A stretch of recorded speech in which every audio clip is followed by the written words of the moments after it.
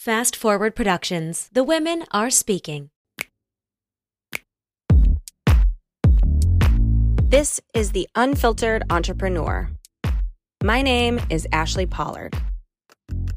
Here you will find business tips, entrepreneurial advice, and an honest account of mistakes I make along the way. I will also have some friends along for the ride who can add in their own experience, obstacles, and what we can all learn from each other. Entrepreneurship can be a lonely road, but not in my circle. We are all in this together.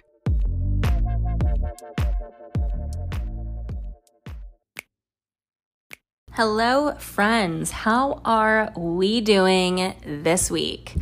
I am here to share 3 different ways that you can connect better with your audience, with your community, however you wish to call like the people who follow you or who are in your sphere in some capacity, whether that's an email list or a membership, etc., etc.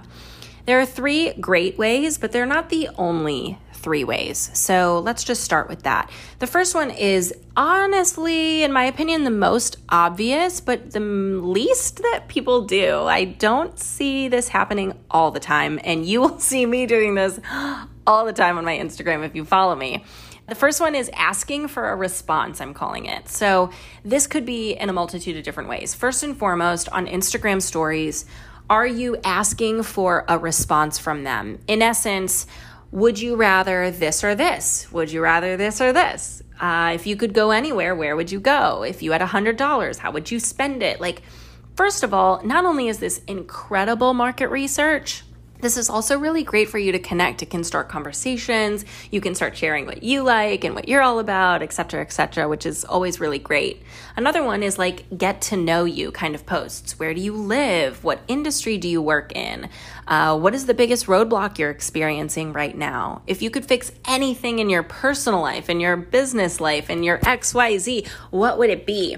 That's a really great way to start. So the second one that I love is email. A lot of times people think that emails are sent by like random bots that are in somebody's business, and they don't realize that like we're the ones sending emails. Spoiler alert, if you get an email from us, 99% of the time it's written by me. Yes, I do have an email copywriter on staff and she helps with a lot of things, but I just can't give up my email. So what she does is mainly help our clients with their email systems. What's funny is that I don't think that you guys think that I send my emails, because I know that I at least open emails and I'm like, oh, well, they hired someone. That's not her. That's not them, right? What's funny is I write my emails, and I'm sure that your people don't think that you write your emails potentially, because like, of course you wouldn't, you're a business, but we're entrepreneurs, we're solopreneurs, a lot of us.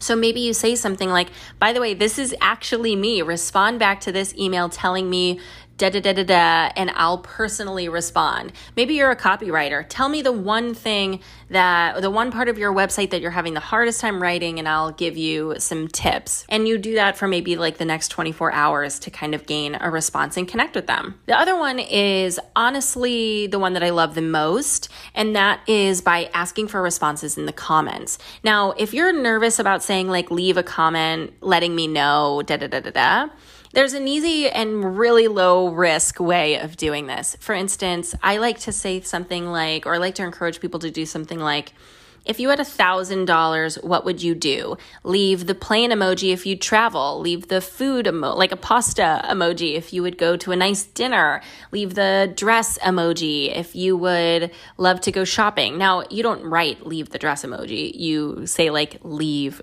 with the dress emoji sitting there if you'd like to go shopping. So let me know what you prefer. That's a pretty low risk way of doing it. If you want to go even further, you could say something like I recently have, where you're like, hey, this is my morning routine. This is how I get my day going. This is how I journal in the morning, and I use my eucalyptus oil, and I get my deck of cards and I like flip them to see what's coming up for me at the moment. And I have this morning routine. Why don't you guys tell me ways that I can add something special to my own morning routine? And maybe people will comment back. Oh, well, I actually love doing this. Oh, I actually love doing this. Oh, this is great. Oh, wow, I never thought of that. Maybe I'll try it. It starts a really cool conversation. So that's the first way that you can connect, is by asking for a response. The second way is by offering some vulnerability. And I know that this may sound tough, right? Some of us don't like to share. Some of us maybe want to keep things close to the chest. But you can be vulnerable without telling your entire life story, right? You can be vulnerable without being very raw. And a way that you can do that is by sharing what your personal goals are, maybe for your business, but also in your personal life. What is something that you want to, what is something that you want to be better at? What is something that you're inspired by? You could also share hopes for the world, for yourself, something that you believe in. I really wish that we could all what? I really believe that people need more of what? What is something that you believe in? And you can share that. And that is a little level of vulnerability that isn't so raw that it's cutting you wide open. If you want to go a little bit deeper, you could share your fears. You could share, this is something I'm currently working on that is really scary to me. I'm really nervous about being on a podcast for the first time, guys. Like, hype me up. I'm really nervous about the fact that I am starting to do less in my business and hand off more to my team. And I just want to make sure I'm connected to you still. That's a personal fear of mine. You can also go into some personal details. Of course, I'm not ever going to tell somebody not to or to do it in a strategic way. I'm just want to make sure that I translate to you that you do not have to share anything personal if you do not feel comfortable.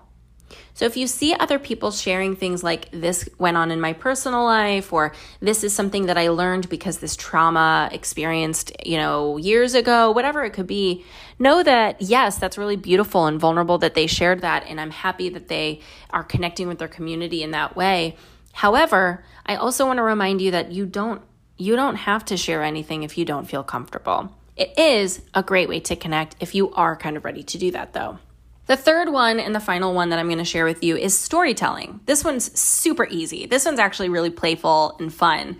For instance, let's say you're a photographer. Maybe you have a really funny story about how you got into photography, or maybe you were playing with one of those Instax cameras when you were younger and you couldn't get enough of it. Or maybe you loved magazines and there was something about the images that made you excited to maybe get a camera of yourself one day.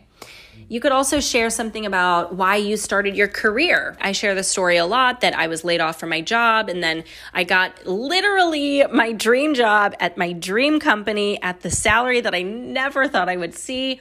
And I turned it down to choose my own path because I knew that it would be more lucrative because I could not cap my income like you can with a salary, but also I just knew that it was the right thing for me. So that's a story that I like to tell. You could also tell what led you to start. Was it I was ready to be out on my own, or I had an altercation with a boss and I was I'm done, or storytelling about the beginning of your business, I think is always fascinating to hear.